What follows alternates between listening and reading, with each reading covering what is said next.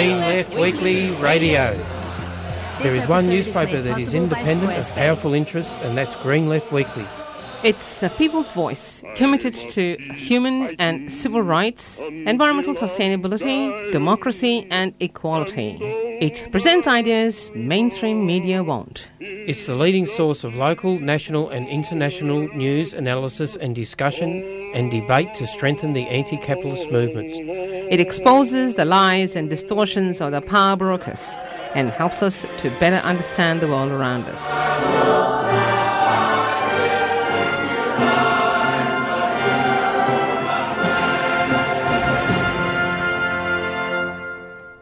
Yes, and good morning, listeners, and welcome to Green Left Radio. You're on 3CR, of course, 855 on your AM dial, and in the studio we have... Me, Jacob, and me, Lali. Jacob.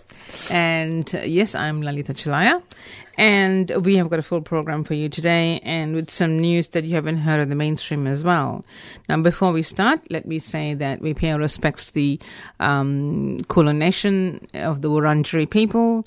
The land was never ceded. It is Aboriginal land, always will be Aboriginal land. So the other things I want to say before we start is that we're a little bit behind on the podcast, but we'll get onto it, and hopefully by this weekend I'll have all the podcasts up and running. And of course we are streaming live on the web, and we have digital radio as well, I think. So hope you're listening and you're awake or getting ready for work. I hope you enjoy this program. So coming up, we've got a couple of interviews, maybe even 3 with a bit of luck.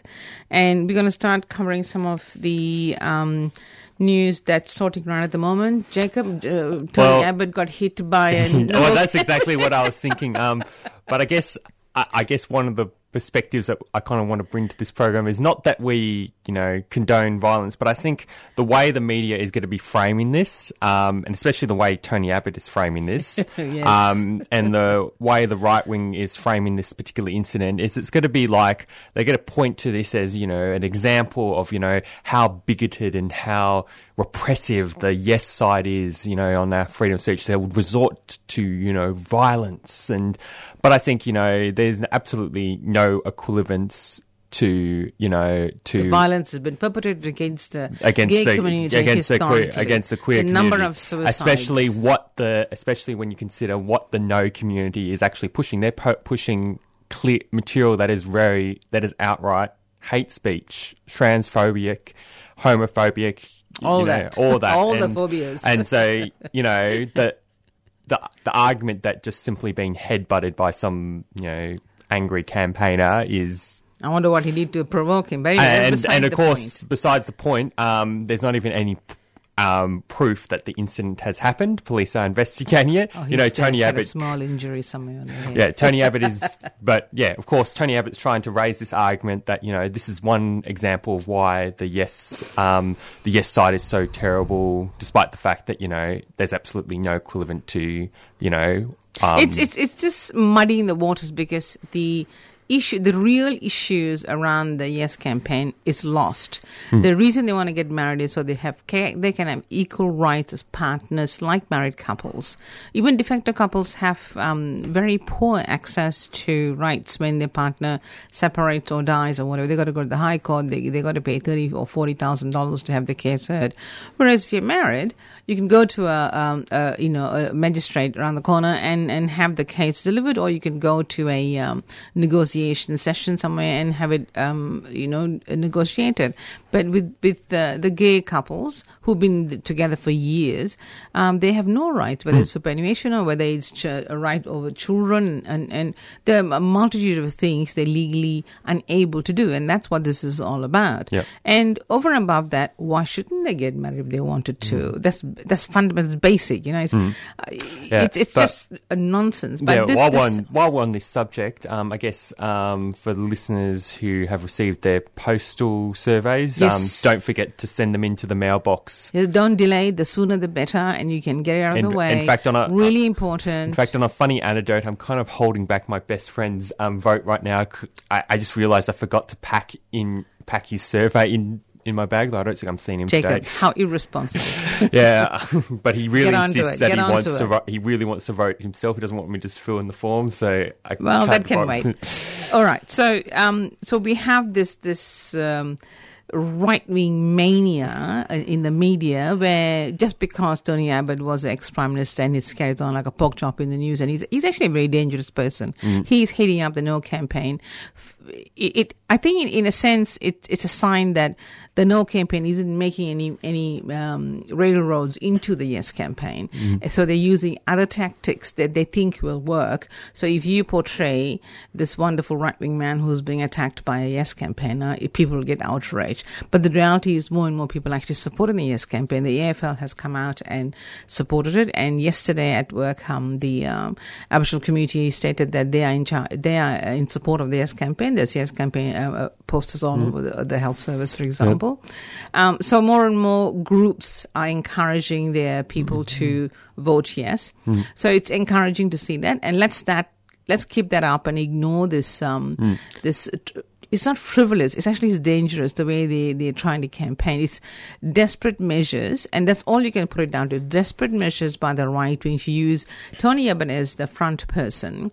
So he got butted on the head, but how are they accounting for all the deaths, the depressions, the suicides, the incredible amount of mental health trauma that's been suffered by the gay community across the world? You know, Australia, we know people who have been murdered. It's just wicked what's happened to the gay community, and this is nothing compared to what's happened to them.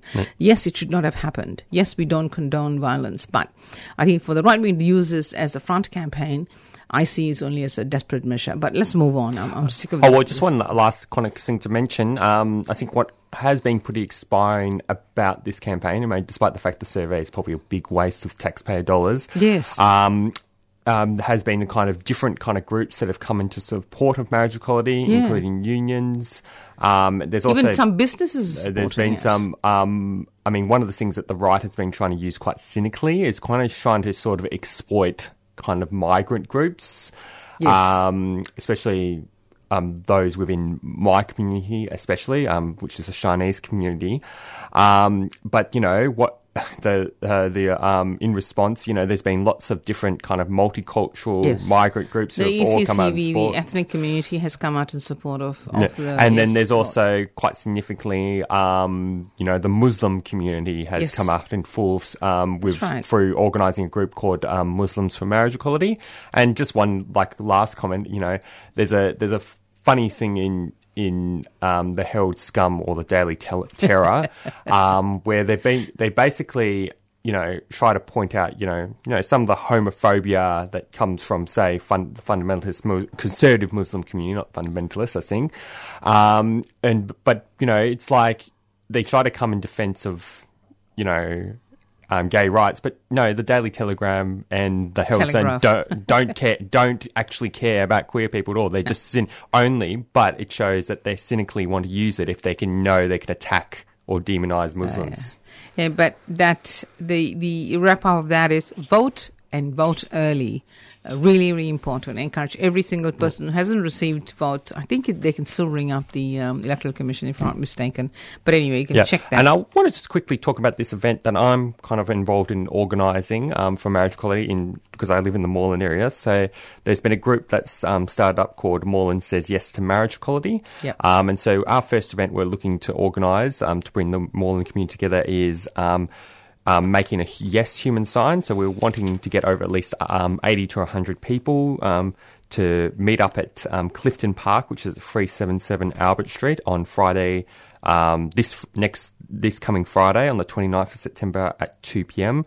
in Brunswick. So yeah, you can find out more by searching Moreland Says Yes to Marriage Equality on Facebook.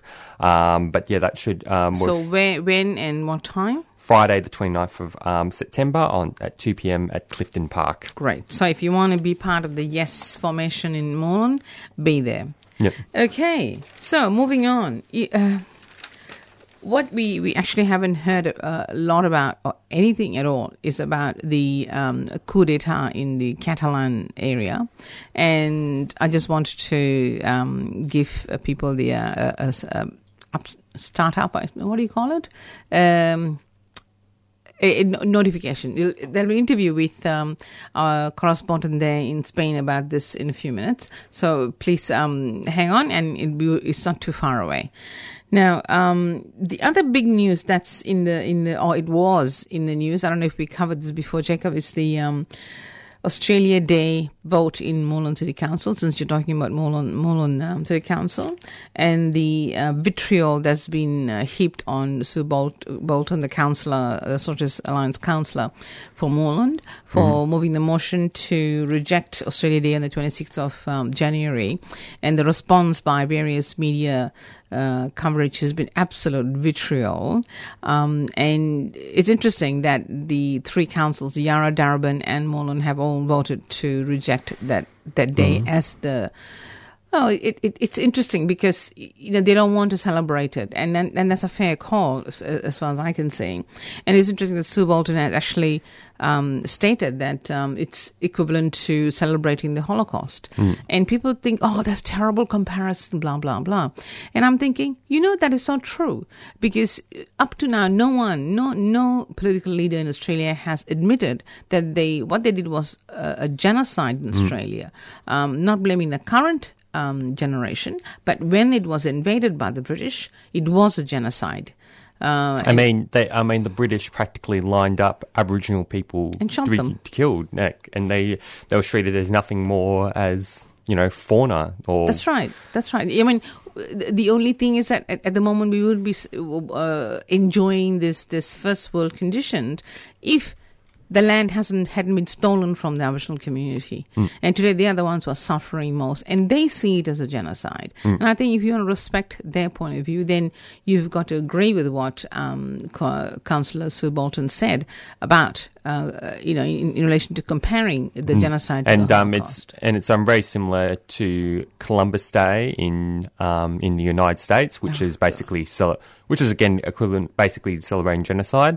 And what's I think interesting is because of the efforts of Native American activists and other grassroots campaigners, there are more and more states that are actually in the United States that are actually abolishing Columbus Day, and Columbus Day isn't actually treated as like this unifying holiday that unites all of the United States, which is basically, in the context of Australia Day, that is actually what Australia Day is. It's our Columbus Day, but it's being marketed as a day that unifies. It doesn't. It is a celebration of a genocide. This is the people who think in a warped manner, celebrating the annihilation of so many Aboriginal communities who are still suffering from the aftermath of that today. And you can see it in all the figures, whether it's level of education or whether it is kids in jail, incarceration rates for Aboriginal people as a whole, disease suffered, all sorts of different things you can compare, and you can tell the devastation suffered by the community, and yet the authorities are celebrating it. And what's even worse is they invite the traditional people to dance for them on that day and celebrate that. That's so offensive, incredibly offensive. But anyway, so we are going to go for a quick break and then on to the interview that I mentioned before, and that interviews about what's happening in Catalan in Spain, and there's a coup d'etat that's happened 2 days ago, and I interviewed Dick Nichols, who is a correspondent for Green Left Weekly, and you'll find that interesting because none of the media so far, and I've been keenly going from station to station to station, I have no media, mainstream media has covered this. So let's for a quick announcement. Here we go.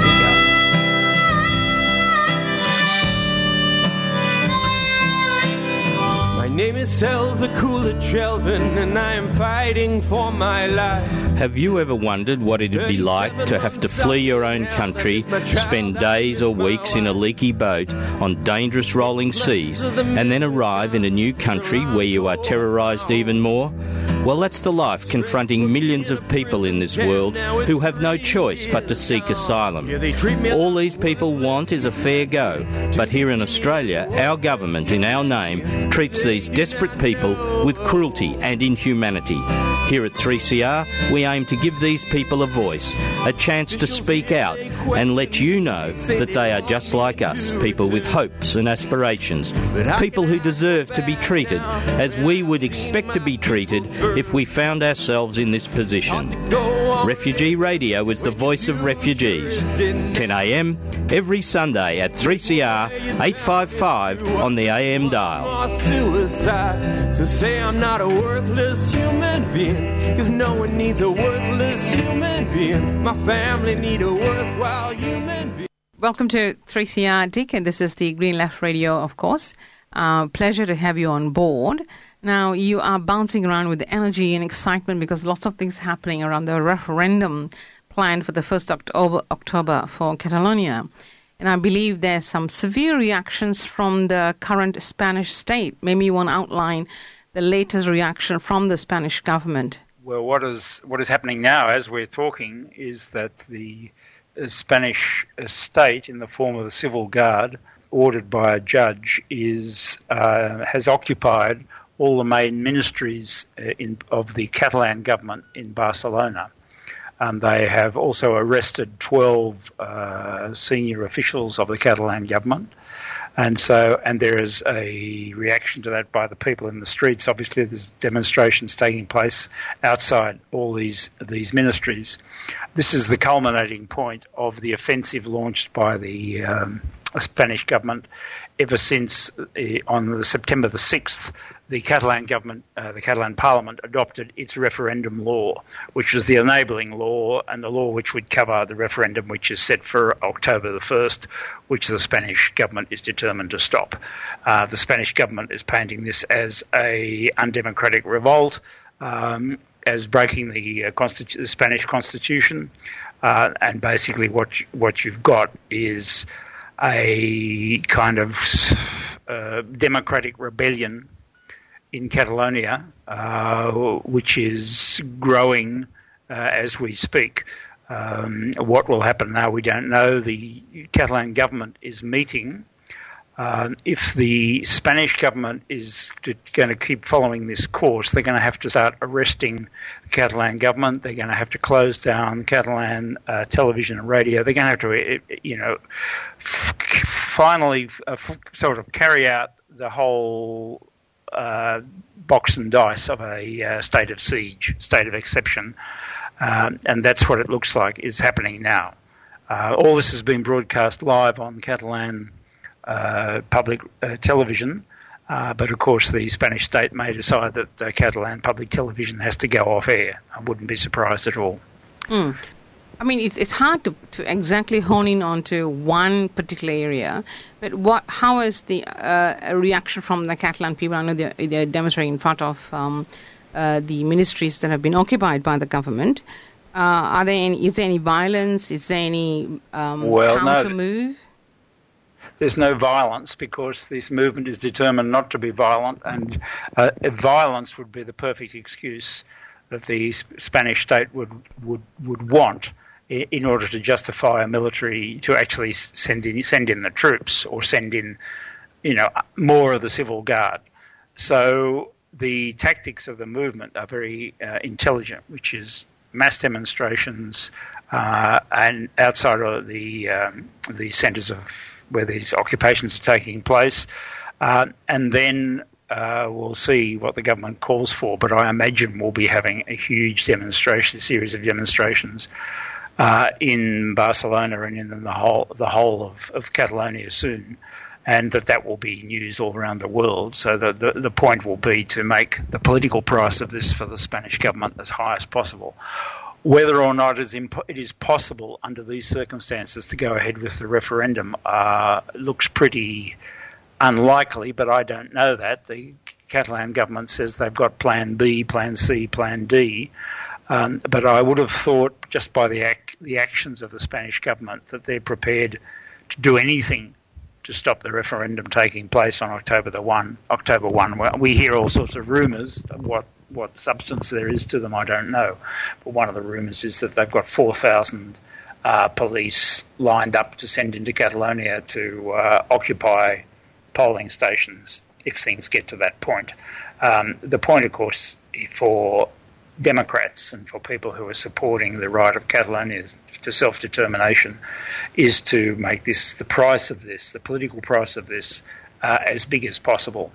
There's already signs of that. Yesterday, the new right hipster party, Citizens, the cool party, put a motion to the Congress, the Spanish Congress, of support for what the government's tactics were, the Popular People's Party government's tactics, the Rajoy government's tactics were. And the Socialist Party, which has generally supported or has supported these tactics to date, voted against it. So that this actual motion went down. Within the Socialist Party, that caused ructions, and because three of their most pro-Spanish centralism people abstained. So you can start to see the political fault lines developing, and I can't see that won't continue. Just wondering, what sort of support does the independence movement have across the nation, across Spain itself? Catalonia itself is divided on the question of independence. The irony of all of this is if the Spanish state and Spanish centralism, which is really a continuation of the Francoist mentality of Spain is one, great and free, and it's, it will not be divided, indivisible, that's the magic word. If that mentality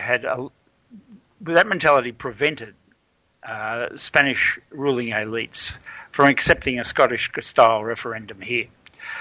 If there had been a Scottish-style referendum, it's highly likely, in my opinion, though other people would disagree, that the independence position would not have won. Because there's a lot of people who want a different relation between Catalonia and the Spanish state, but they don't necessarily want independence. But what has happened because of the intransigence of the Spanish state, the pro-independence feeling is growing, and all polls are showing that it's closer and closer to 50% and above 50%.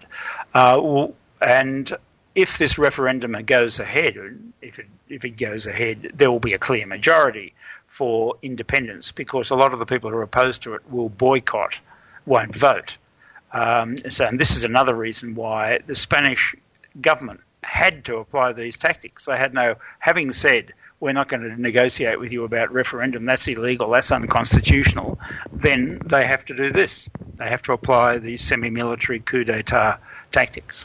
Yeah, so is this the application of the 155 of the article in the Spanish Constitution? Would that be what they're doing? Well, they haven't.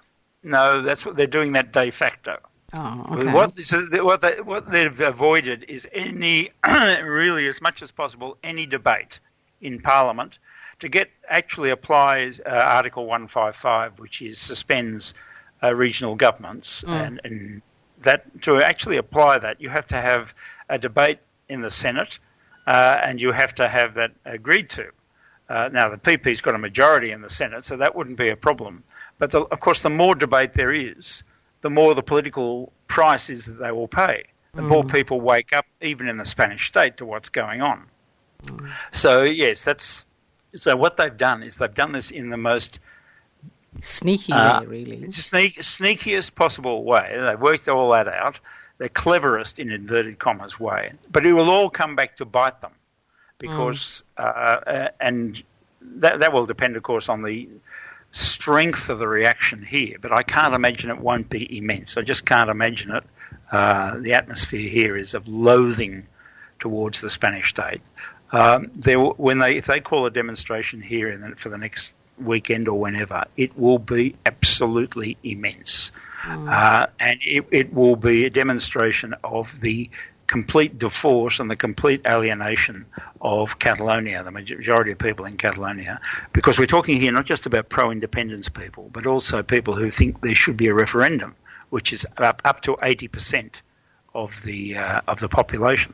So you've got 80% support for having a referendum to decide the question of once and for all in Scottish style or Quebec style. That includes, let's say, 45 to 50% pro-independence. But then you've got another 25, 30, 35% of people who want a federal Spain, a confederal Spain, and they are also on side in this. So basically what you'll have in Catalonia now is 25% of the population which is just feels Spanish and will support whatever the Spanish government does. And they're the people who vote for the Popular Party, vote for Citizens. Some of them vote for the Socialist Party, but not all the Socialist Party vote is like that. And then you've got the 75, 80% of the population who are for a democratic referendum. Yep. And that... I'll stop there. I was just going to say that is now spreading the idea of Spain as a plurinational country which has to work out how, if at all its peoples fit together, and that has to be on the basis of the right to decide, i.e. it can't be decided from above, it has to be decided by vote of the peoples. That is growing. So, and that is one of the reasons Podemos gets 20% of the vote. Not the only reason, maybe not even the main reason. But Podemos's position that Spain is a plurinational state, that it should be, all the relations between the nations should be reconfigured, and that the nations one by one, starting with the Catalans obviously, should vote on how they want to relate to that state. If they want to leave, we don't want that to happen, but they've got the right to leave, which is, recognition of the right to self-determination. So was it true that Podemos initially didn't support the referendum? Podemos didn't support the referendum as a binding referendum. They supported it as a mobilisation against the PP and in support of the Catalan right to decide and Catalan sovereignty. So they said and there's an element of truth in this, that this is the way this referendum was called, left a lot of people who don't want to leave the Spanish state, people who feel more Spanish than Catalan or feel Spanish, they felt that this referendum was, being a unilateral referendum, not being agreed with the Spanish state, was being forced down their throats. And so there would be, an abstention. Or if this happens, there'll be an abstention rate of, 35 to 45%. So that would be an expression of people's disaffection of elements of the society, and especially most working class, or some of the most working class elements in the society are people who've migrated into Catalonia from other parts of Spain in the past. So, there's this discussion about what else could this referendum have been called better? Could the referendum campaign have been better?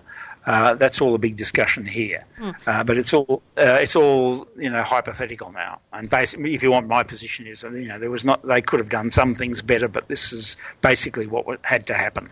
Well, they've declared war, really. But if they were smart, according to your analysis, if the people of Catalan were divided already on the relationship they want to have with Spain, the referendum wouldn't have given them anything terribly disappointing, would it?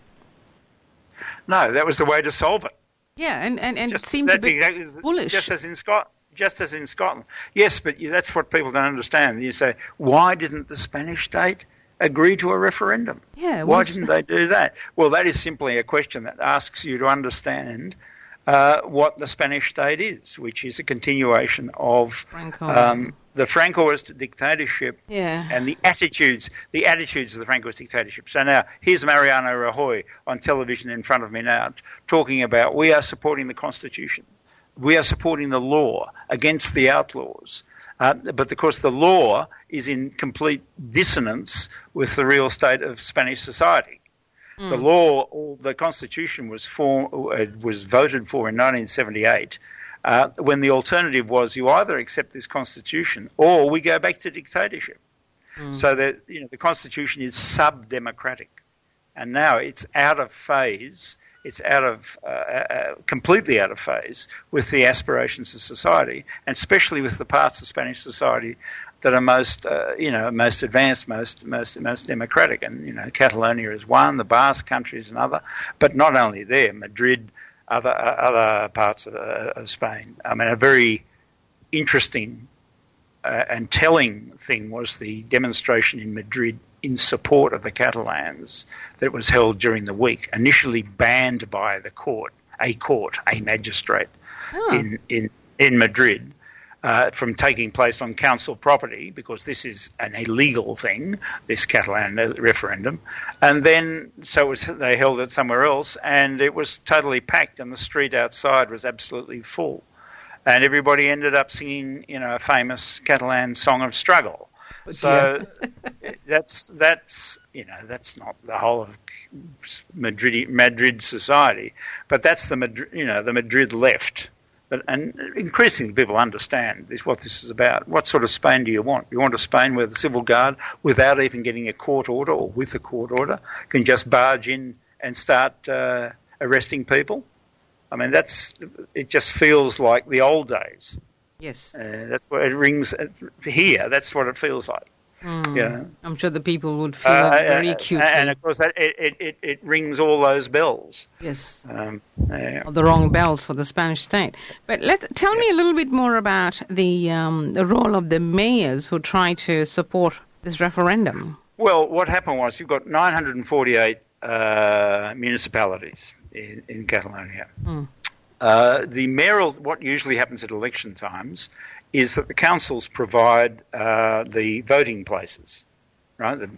And so what happened was that the government asked the councils to say would they or would they not be supplying the usual voting places, voting centres for the referendum, for the October 1 referendum. So far, 752, don't quote me on that, but over 750, maybe over 760 have said yes. 60 odd have said no.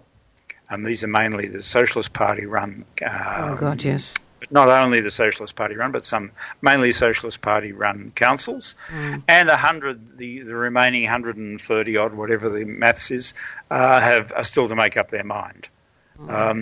So the mayors were then charged by the Spanish chief state prosecutor, who's a sort of thug. He's a legal thug. That was put in that job by the government to do precisely for this occasion. He charged all the mayors with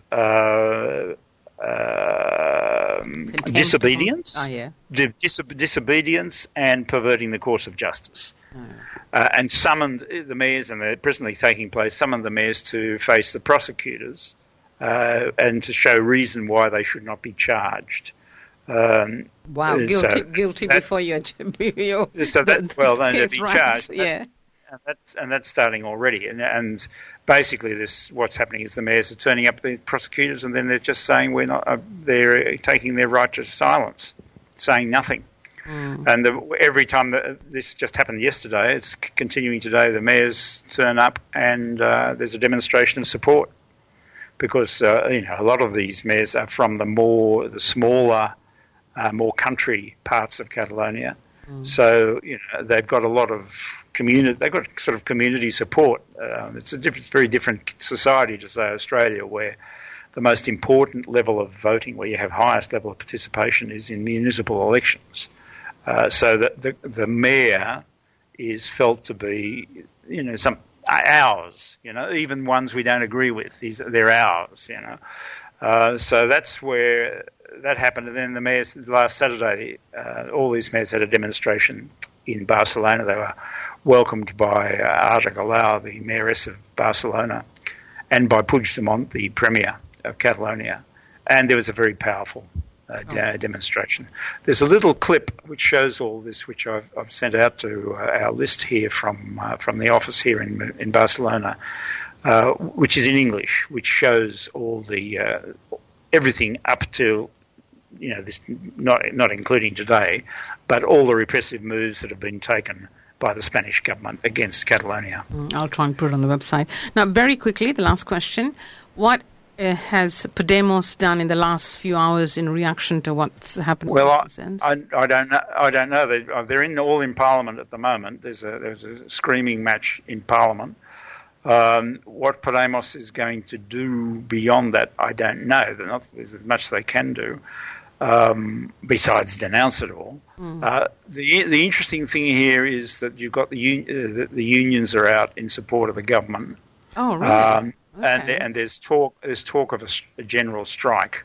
I don't know if that against. If they're supporting the government, what would the strike be? No, the strike would be kind of a symbolic thing, right? It would be to show support for the government, or it might be a strike that's targeted on Spanish state institutions in Catalonia. Oh. So that's not excluded. So all of this will be being discussed at the moment, basically that's what's going to be the response of Catalan society and what institutions is it going to go through. Podemos can reflect that and argue for that in the rest of the state, and they should do that and make as big a noise about it as possible. But the real determinant here is going to be the level of resistance in Catalonia. And, we'll see.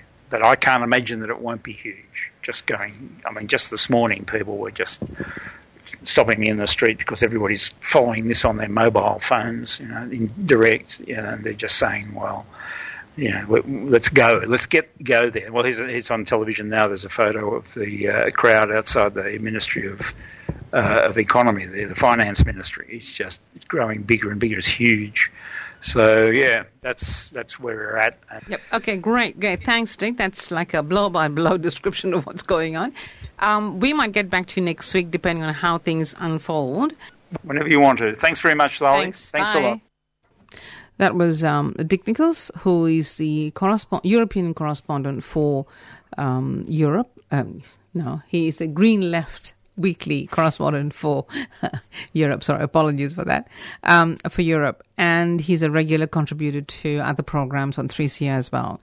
He was kind enough to let us know about this. And as you would have heard, this news has not been covered by the mainstream media. And there is a lot of disturbances happening in Catalan, and people have been arrested. 15 officials have been arrested since this interview. That's only a day ago. Last night, it was on Catalan News for people who want to follow what's going on. Incredible amount of disruption, people on the streets, and they feel the hands of Franco almost, according to some news items. But anyway, that was Dick Nichols from Spain giving us an update, and we shall go back to update that if things blow out of proportion, and maybe even follow up what's happening anyway. So, Jacob, you wanted to say something before that? You're listening to 3CR on 855 on your AM dial, and this is Green Left Weekly Radio, and this is Jacob and Alita at the helm. Yep, so I just wanted to talk about, start a bit of discussion about, this is the latest article in Green Left Weekly, the latest Green Left Weekly on French politics. We're talking about, Spain. You're talking about French. Now we can talk about what's happening in France. So Elizabeth Latham has written an article here about how mass protests have kind of began in response to Macron's kind of attacks on workers' rights. They've held their first major day of protest on September the 12th, which was organised by the France's militant unions. Of course, their protests were seen as the start of the campaign to defend workers' rights. It also served as a major test for the capacity of the movement to mobilise working people, while France's unions are divided as to how to respond to the attacks. The protests included more than 4,000 strikes and protests in 200 cities and towns across France. The General Confederation of Workers, CGT, estimated that 500,000 took part. The largest protests were in Paris and Marseille, where 60,000 had marched. Of course, amid debate over the size and success of these protests, the CGT said in a statement that the day was a veritable success. There were a number of factors that made it harder to mobilise workers on September 12th compared with demonstrations against anti-worker laws last year. The text of the proposed law was published only 2 weeks before the protests, and the divisions in the labour movement are worse than last year.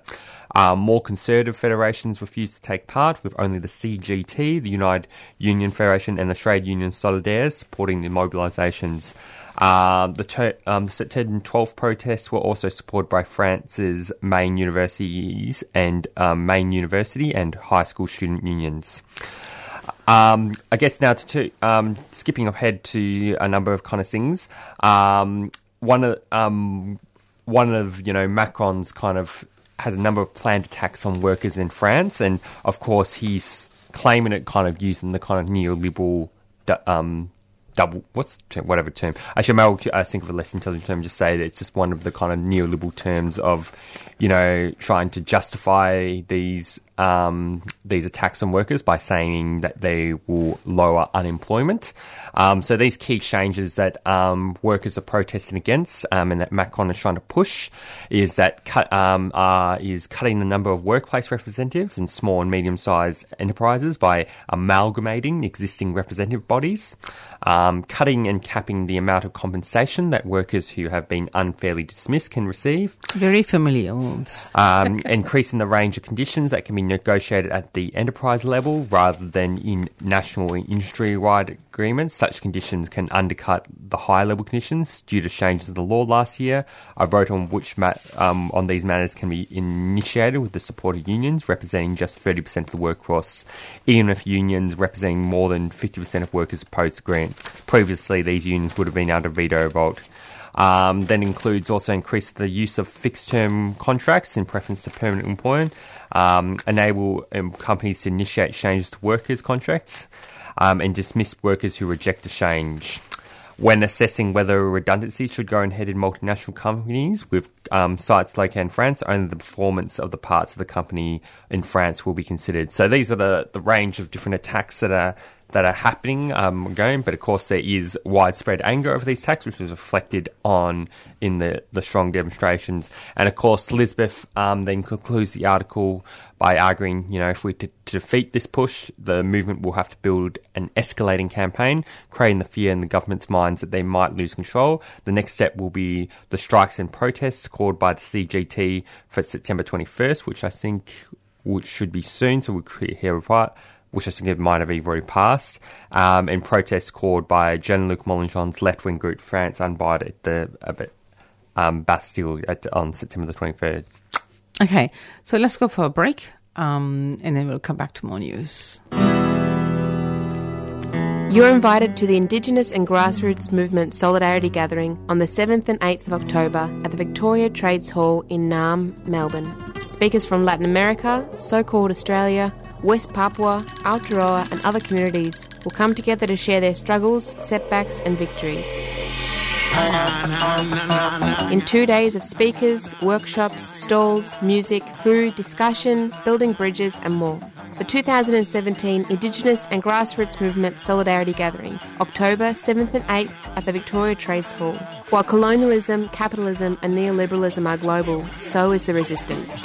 For more information, including donations and how to volunteer, email lasnet.solidarity@gmail.com or call 0425 539 149.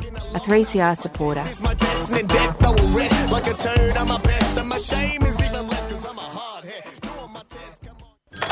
Hello? Listen, I had a great idea.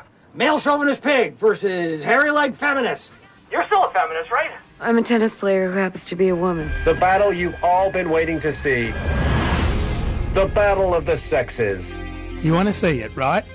Then get along and support 3CR at the Palace Withcast Cinemas, 89 High Street, Northcote, on Thursday, October 5th, from 6:30pm, for a screening of Battle of the Sexes. You're offering the men's winner 8 times what you're offering the women's winner. The men are simply more exciting to watch. It's just biology. The story of the infamous tennis match between Billie Jean King and Bobby Riggs. Tickets are $25 and $20 concession. You can purchase online at 3cr.org.au, direct from the station at 21 Smith Street, Fitzroy, or by phoning 9419 8377 during business hours. All funds raised go to keeping 3CR on air. Battle of the Sexes screening, Thursday, October the 5th from 6:30pm. Does she have the nerve? Call Bobby. Tell him it's on. Like some food for thought? Tune in to Radical Philosophy with discussions on freedom, happiness, knowledge, evil, and rational argument. With words from Hawthorne, Tatman, Jenkins, Hutchinson, Hirsi Ali, and Plumwood. So tune in to 3CR Community Radio, 8:55 on your AM dial. On Thursday afternoon from 3:30 until 4 o'clock. And let's get radical about philosophy.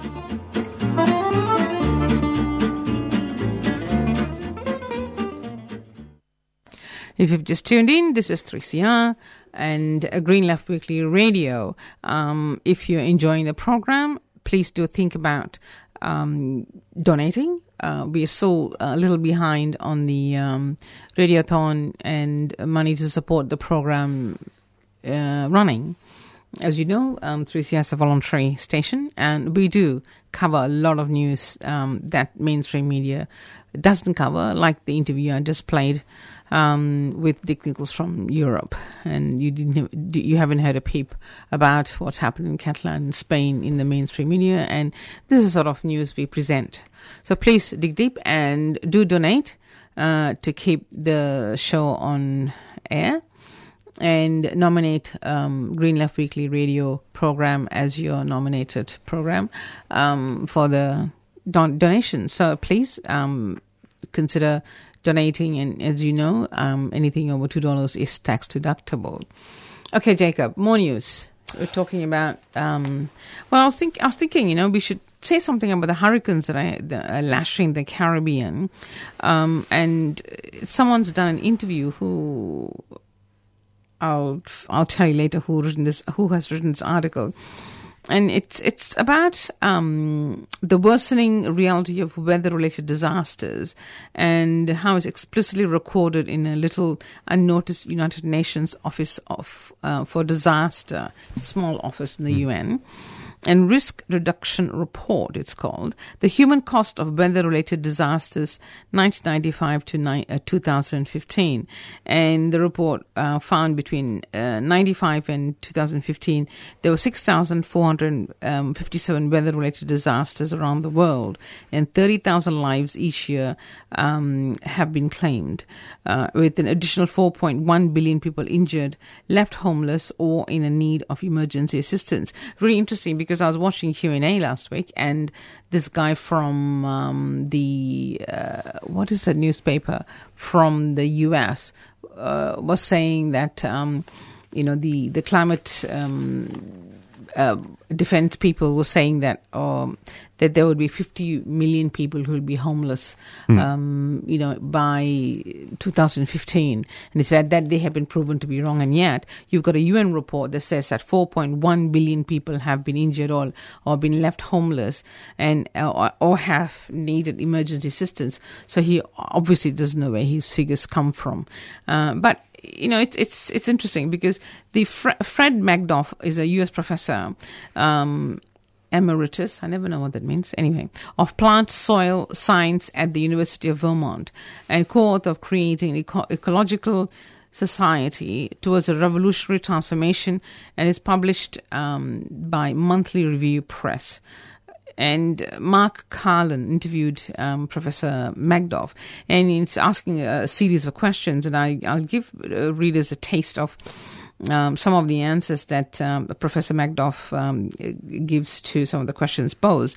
So the question posed was, in summary, what would an ecological society look like? So Professor Magdoff answers, we know an incredible amount about how to use ecologically sound ways to produce what we need for a good life. Although we will learn even more as time goes on. We already know how to grow high yield of food, how to create healthy soil using ecologically sound practices without synthetic pesticides and fertilizers.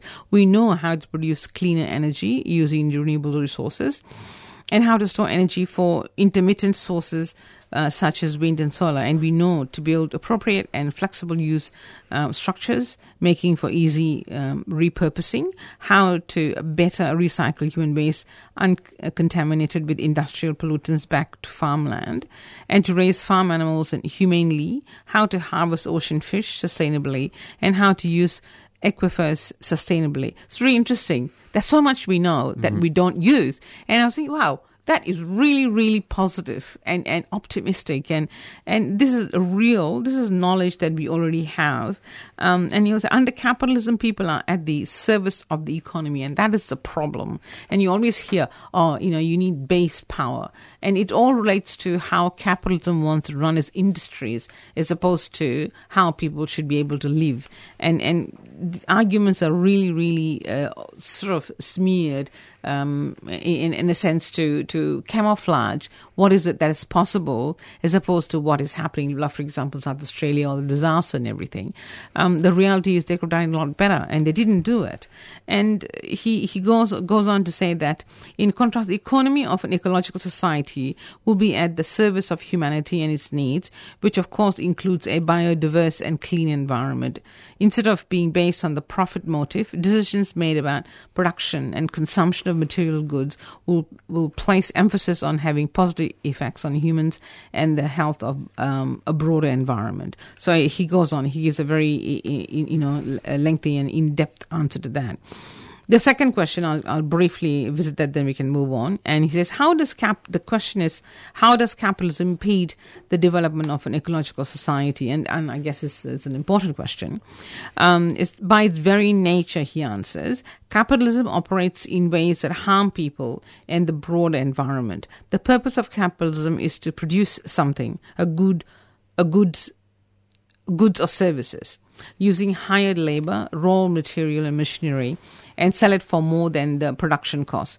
The motivation and driving force of the system is making more and more money by producing and selling commodities. As an ecologist and scientist, Richard Levins wrote, agriculture is not about producing food, but about profit. Food is a side effect. Health service is a commodity, health a byproduct. If some people's needs are met because they have good income, that's how the system is supposed to work. But for the poor and near poor, their needs for food or health care or decent housing or clean water are not met, forcing them to rely on mostly inadequate government programs and charities. That is also the way the system is supposed to work. So that's in summary, and there's lots more. It's actually a 2-page article, which is really comprehensive and very well written, actually. And people who are interested can look it up online, and of course we encourage people to subscribe to the newspaper to keep it going. And subs are really simply available on the web. Just go to the web, Green Left Weekly, and you'll find, and I think it's /subscription. If you go to the Green Left Weekly website, you can find it. Okay, so that's some sort of positive approach to the whole thing, because the whole thing seems to be a horrible mess at the moment, given the Korean and US loggerhead stuff. That what Trump said yesterday was appalling. But anyway, you go, Jacob. I don't really have any particular articles to share at the moment. I thought you were planning to do a few more. Yeah, there's a thing on Rohingyas I want to talk about.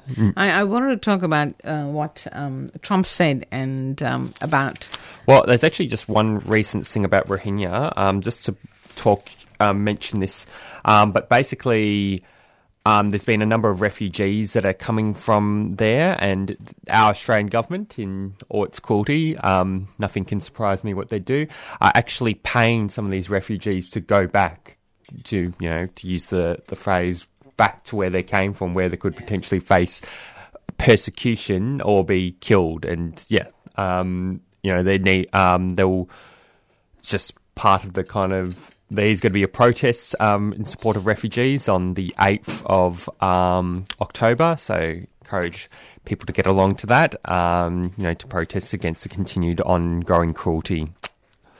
Yeah, the National Union of Workers, the NUW, joined with Melbourne's Rohingya community on the 7th of September to protest the genocide against the Rohingyas in Myanmar. And we know that Aung San Suu Kyi is being held to account. Although you can say, well, she's one person, what can she do? And yes, she is working with the military dictatorship. I think we can always make excuses for people, but she can make at least not pretend, but let people know that she's aware of the genocide, and it's very disappointing, and people around the world are wringing their hands and shaking their heads in disappointment at a lack of response from her, indicating that she actually understands the plight of the Rohingya.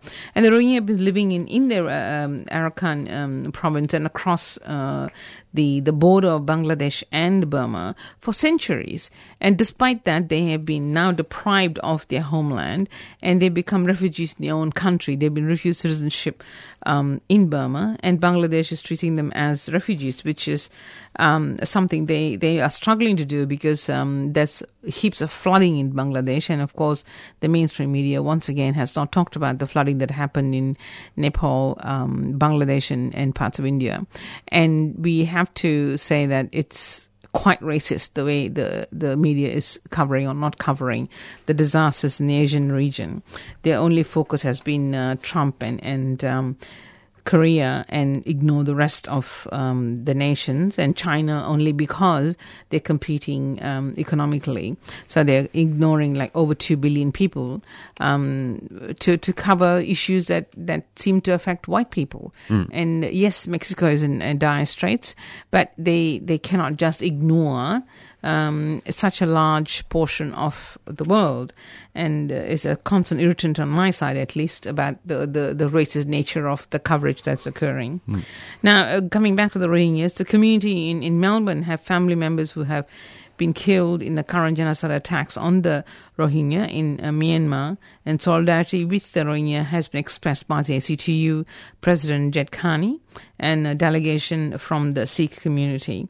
So the ABRO, which is the Australian Burma Rohingya organisation, there's a spokesperson, Kumar name of Habib, who has said that today we hope to raise our voices on behalf of oppressed Rohingya and the common people who are facing ongoing genocide in Rakhine or Arakan state of the Western Myanmar or Burma, and also for the continuous waging of wars against other minorities. So this is an ongoing issue. Once again, we have to go out and protest about the oppression of another minority group in a country, and this seems to be on the rise.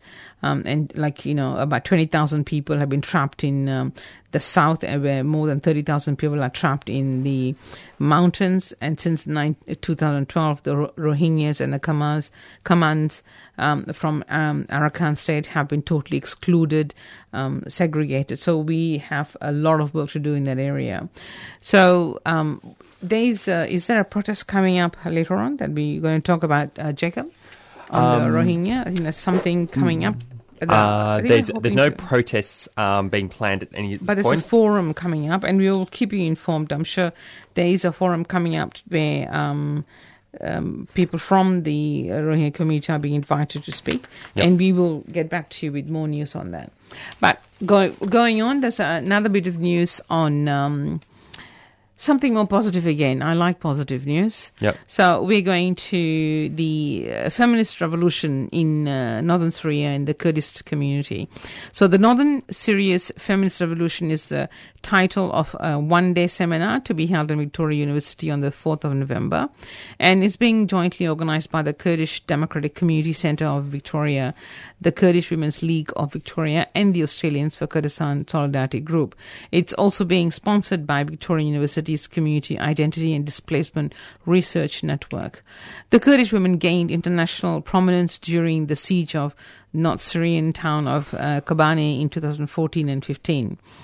Their heroic frontline role in the resistance to the brutal women-hating Islamic State gangs produced both widespread admiration and curiosity, which has continued to this day. And interesting, I always remember this woman who was being, Kurdish woman who was being interviewed, and the interviewer said, "Why do you choose to fight? Isn't it hard as a woman to fight in a war?" And she said, "You know what? The choice I have is either be raped and be beaten up by thugs from the other side, or carry a gun and defend myself." And it was a clear choice. I mean, it was very well thought out, and she knew exactly what the choices were. And that is why the women have been fighting. So The conference is coming up on the 4th of November, and we have a Dutch journalist, Frederike Geerdink, I am sure I'm not pronouncing it right there, who was based in Turkey from 2006, will be speaking at the seminar. By the way, apologies for the mispronunciation. In 2015, while reporting on the renewed war between Turkish army and the Kurdish resistance forces, Geerdink was detained by the Turkish police and subsequently expelled. And the other speaker we have is Hawzeen Aziz, who will address the seminar via video link from Kobane. She came to Australia as a Kurdish... Horjan. Sorry? Horjan is her name. Oh, is that how you pronounce it? Yeah. Pardon me again. Iraq, she left, she came to Australia as a Kurdish refugee from Iraq at the age of 11, lived in Western Sydney and went on to lecture in politics in Newcastle University. Today Aziz is based in Kobane and works for the city's reconstruction board. And there's a draft agenda for this conference. It's available on one word.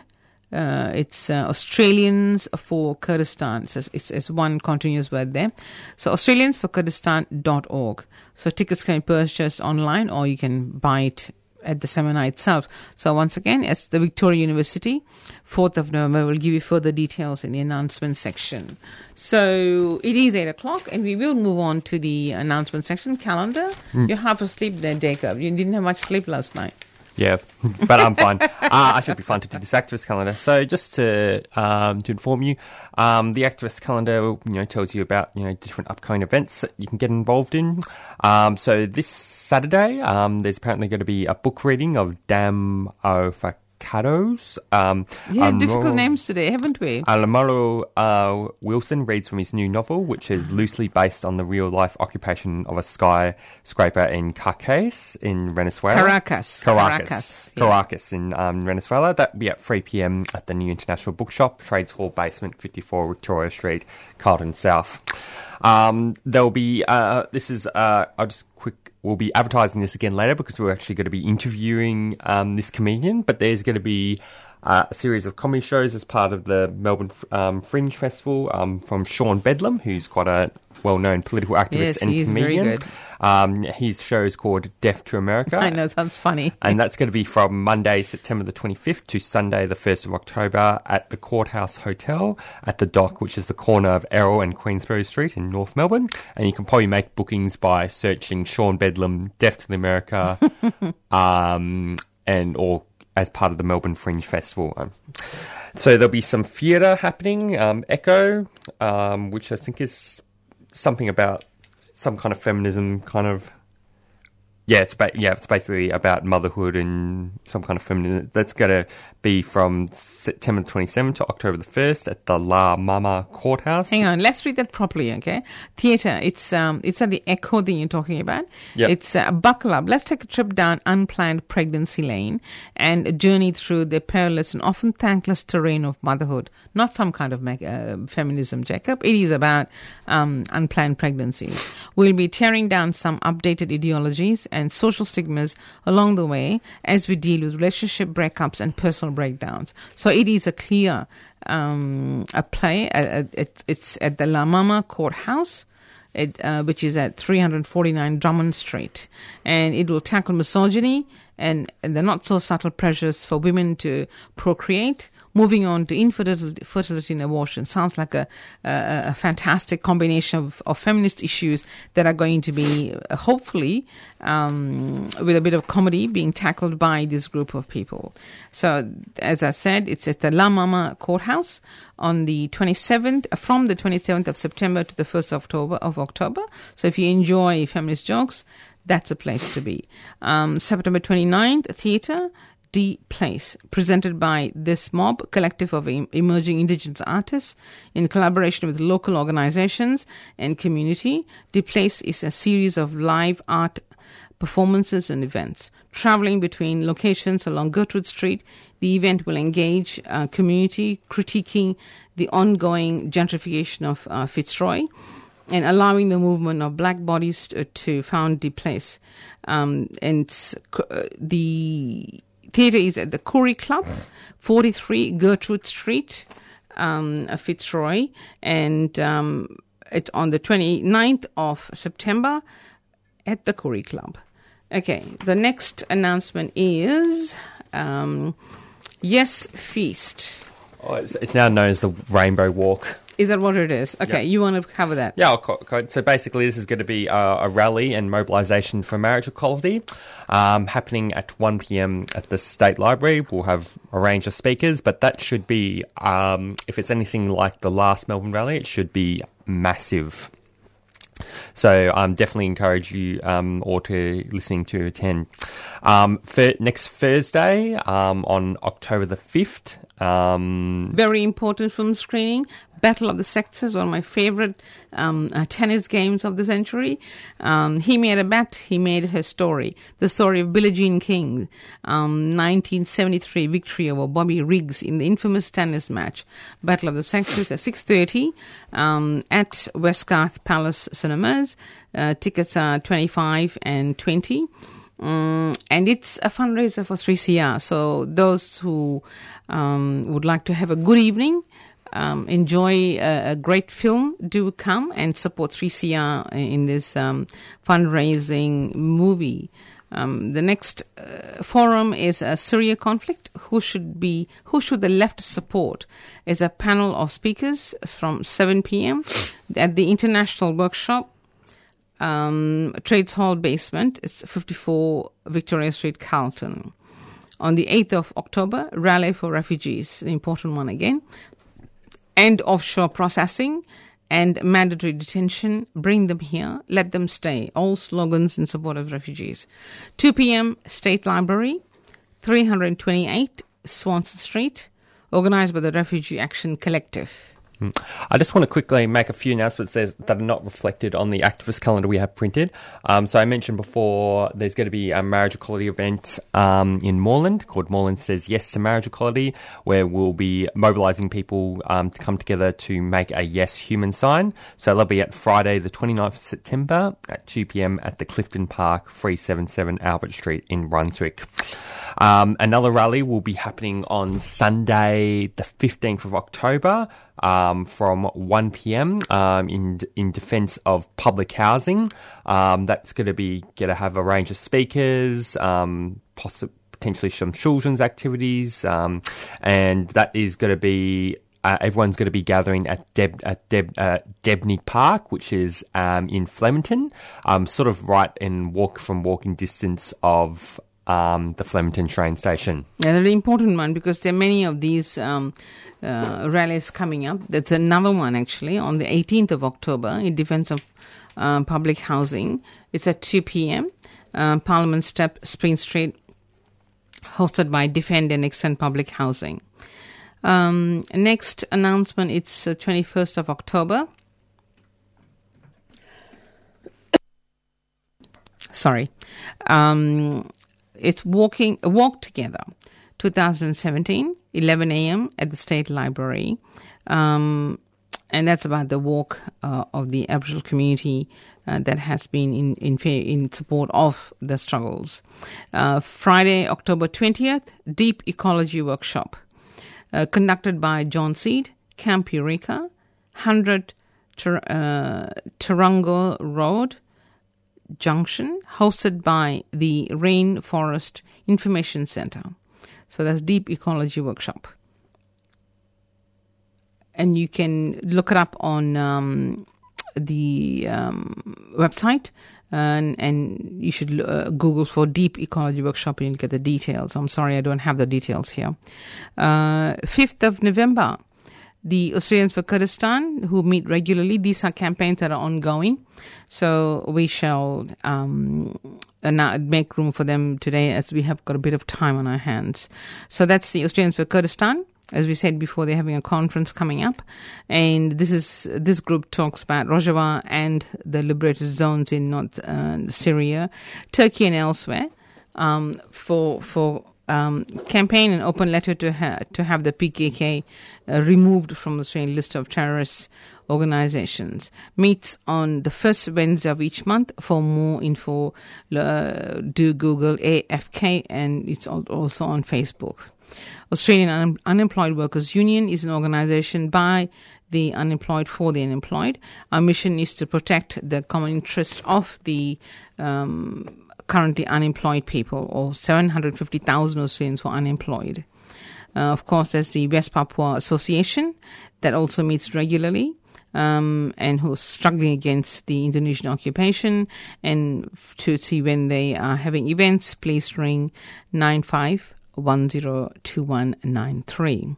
And Climate Action Moreland, again, a regular group that meets, ring Andrea 0424 508 535.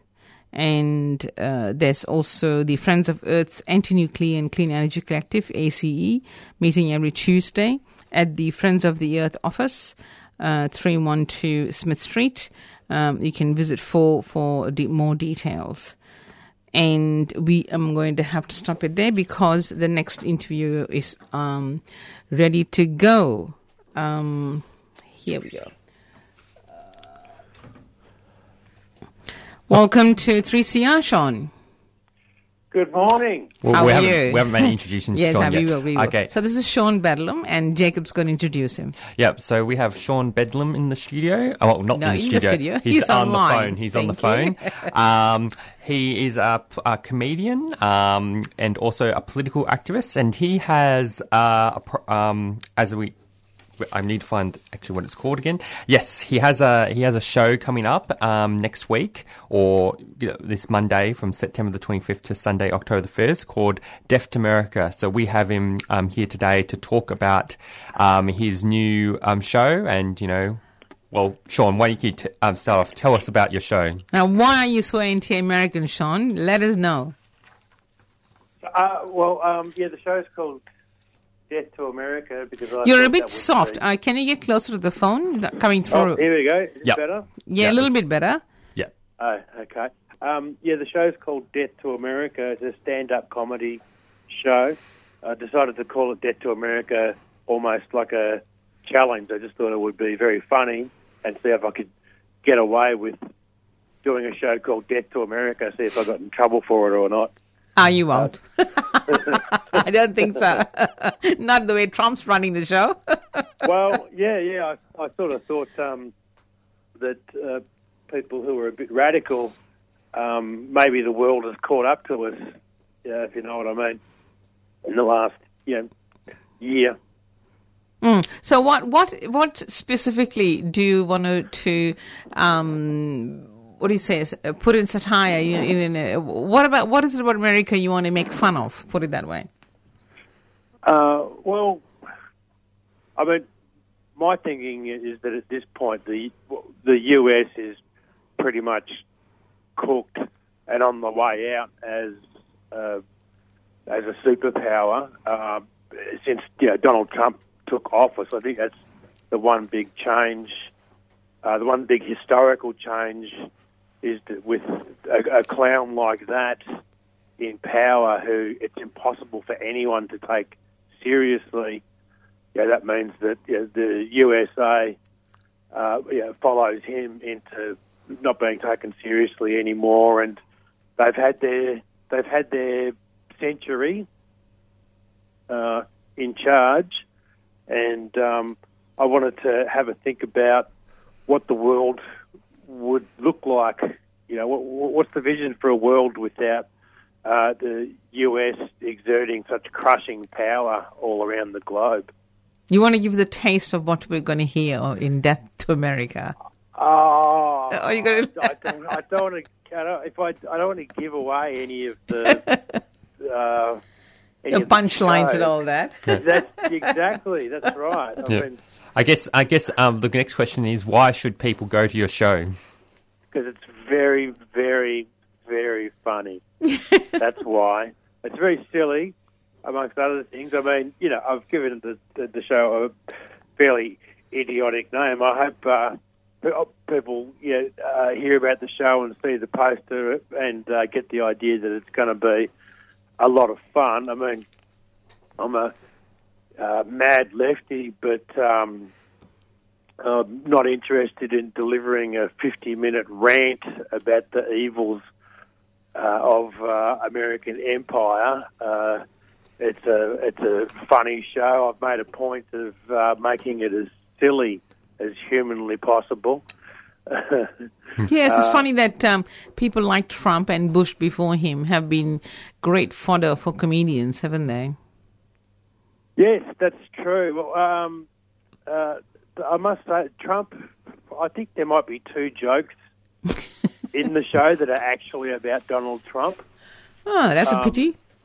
It's just that he's just the jumping off point for everything else. You know, the idea that with the rise or the popularity of people like Bernie Sanders and Jeremy Corbyn suggests that there is there's a different world coming. I hope so. Yeah, well, also that there has to be a different world coming, or we're doomed, basically. Yes, that's quite funny. It just has to happen. I mean, I look at my own future, and for instance, I'll be renting for the rest of my life, you know, and I'll be working to pay the rent for the rest of my life, which just that alone is terrible. Just that one small thing alone, just having to work until I'm 80 or 90 or whatever. Oh, that is if you live to 80. That's if I live that long. It depends on the health system then, doesn't it? But yeah. And that's like, I've always been curious about the humor comedians have been able to create out of something that is so serious and so devastating. How do you guys do that? That's what I want to know. I think everyone does it, don't they? When they're presented with impossible situations, you either laugh or you cry. True. You know? Yeah. Well, and at the moment, it's, it's, I don't know, like gallows humour, because we look at the future, you look at climate change. Looking at climate change is extremely depressing, so it's very funny. Yes, it can be, can it? And you've got to lighten the whole topic, haven't you? Otherwise, you can just die of depression looking around you, as you say, the housing situation, the health situation, and look at Kim Jong-un and Trump with their fingers on the trigger, and you're wondering which one's going to press it first. Well, yeah. Well, to be honest, I look at the North Korea and Donald Trump situation, and to me, it's almost like it's not even real. You know, it's so far out there that it's comical, which might be just my brain protecting itself from the horror. I know, but you've got to have some defenses, haven't you? You've got to survive. Absolutely. If you took all of this 100% seriously all day long, you'd go mad. Absolutely right. And that's why we need comedians like you to help us lighten the situation and be able to survive this sort of idiots who are around, who are threatening our lives and endangering the whole world with their stupidity. And it's a total lack of humanity almost, don't you think? Yeah, I think so. I think the rich and the powerful become so removed from what's real that the world is just a game to them. I'm hoping that the big change that comes is that we get rid of hierarchical structures of power and we replace them with grassroots, flattened, anarchic leadership where people represent themselves instead of being represented by people who are super rich and don't even know how we live. But before I let you go, you're making a joke of New Zealanders here. Sorry? You're making jokes of New Zealanders, I believe. Not that I'm a New Zealander. Oh, right. Yeah, there is that's actually one of the darkest jokes Well, actually, no, I don't think. I think I'm cutting this joke out of the show because I can't find a way to make it fit. But it's part of the advertisement now. So yeah, that's right. You can't cut it out. No, this is the thing. From 6 months ago, we wrote this. Okay. Well, so the idea is that the 1%, the super rich, are buying up land in New Zealand. Which I was reading about this in The Guardian a while back, and they're buying up land to escape to for, when civilization collapses or begins to collapse. And I was sort of thinking, well, in that case, we're going to have to bomb New Zealand flat to make the 1% focus on, some more immediate issues, which is a terrible shame because New Zealanders are really cool people, but they just got to go for the sake of humanity. So. But, the amount of earthquakes they've had, there wouldn't be any New Zealand. You don't even have to nuke it. The earth will take care of it by the sounds of it so far. There's so many of them happening there. Christchurch has been devastated by so many repeated earthquakes. But anyway, we've got to move on. I guess to close the interview, can you tell us, Sean, about what times your shows are going to be playing and what dates and where it's going to be? Yeah, the show's at the Courthouse Hotel in North Melbourne, opposite North Melbourne Town Hall, which is the fringe hub. It's at the Courthouse starting on this coming Monday, going through till Sunday. And the show's 7:15 p.m. Every night until Sunday. It's an hour earlier on the Sunday. It's 6:15, and it's very easy to find online. Yeah. It's just off Errol Street, isn't it? Yeah. It's at the corner of Errol and Queensbury. Okay, those who want help to cope with warmongers like Trump and Kim Jong-un, this is your chance to lighten up, enjoy, and take your mind off the depressions of what the world's presenting today. Go and watch and listen to Sean Bedlam, Death to America. Thank you, John. Thank you very much. And good luck with it. Thank you. Okay, bye. Okay. All right, so you're listening to Green Left Weekly Radio. We're just listening to Sean Bedlam. He's a political comedian who's going to be doing his show this coming Monday, Deaf to America. All right, so I guess we have like a few minutes to finish up with some news from Green Left Weekly. Is there any kind of articles that you would like to share? Well, there's this one that's burning a hole in my stomach, basically, and I have to get it off my chest. It's about the former New South Wales Roads Minister, Duncan Gay, who's joined the list of recently resigned New South Wales MPs who have taken lucrative jobs with the corporations associated with their former portfolio. Gay, a former National Party leader, left Parliament at the end of July. The Parliamentary Ethics Committee has only just become aware that he is working as an advisor with the MU Group, a company bidding for and winning New South Wales government transport contracts. The MU Group has recently been awarded contracts for consultancy services on the Parramatta Light Rail project worth more than $1.6 million. How convenient to have Gay on board as consultant, just as the New South Wales government plans to privatise Sydney Motorways Corporation, the body overseeing the controversial and scandal-ridden WestConnex. So this fashion almost, it's parliamentarians who resign and then have lucrative jobs with major companies for massive salaries. And this has happened in Queensland. We've seen a couple of previous ministers in Queensland who are employed in private enterprise for a huge amount of money. And Gay apparently is already receiving more than $100,000 a year in pension entitlements. Now he's working for an undisclosed sum, apparently, for a company that is actively seeking more government contracts. Now, this is corruption in its own fashion. That people who are so well connected go out into the private enterprise and further help exploit workers who are struggling to make a living. And these guys just pocket hundreds and hundreds and thousands of money. Yeah. Total corruption. It kind of goes to show that, these politicians, they're so disconnected from the real world. Like they're so basically so above us. Like, it's like we basically are being ruled. There's like no illusions that we are basically being ruled by. I've been thinking the about ones this. I've been thinking about this for some time, and for me, it seems like politicians have become salesmen for big business. They're out to sell business. They make, great tours to other countries to promote business.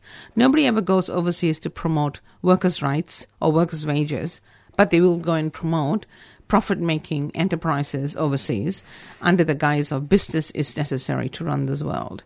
It's their frame of mind, but we think otherwise. We believe in cooperation, not in competition. So that brings us to the end of the program. You've been listening to Green Left Weekly Radio, and it's with Jacob and Lalitha at the helm. So I hope you've enjoyed that program. Once again, it's a pitch for donations to keep the program alive and running. We're grateful for any donation made. Please nominate this program when you do donate. I hope you have enjoyed the show, and let's thank Dick Nichols, who made himself available day before to give us an update on what's happening on the referendum issues in the Catalan area in Spain, and of course Sean Bedlam, who we interviewed just a little while ago. So let's go out with our outro. And as I said before, you will get the podcast soon put up on the website if you've missed any part of this program, if you want to listen to it again. Thank you for listening, and BZE is standing at the door to take over. So hope you all have a good day. This brings us to the end of the show. You have been listening to Friday Morning Breakfast with Green Left Radio. Brought to you by the Green Left Weekly newspaper, which provides a weekly source of alternative information which aims to inspire action to put people and the environment first. If you would like to subscribe to the newspaper and get it delivered to your door, you can do so by visiting the website at greenleft.org.au or call 1800 634 206. For new subscribers, it is only $10 for the first 6 issues. Repeats of the show and interviews are podcasts on our homepage on the 3CR website. Thank you for listening. You are tuned into 3CR Community Radio, 855 digital on the AM dial and streaming live on 3cr.org.au.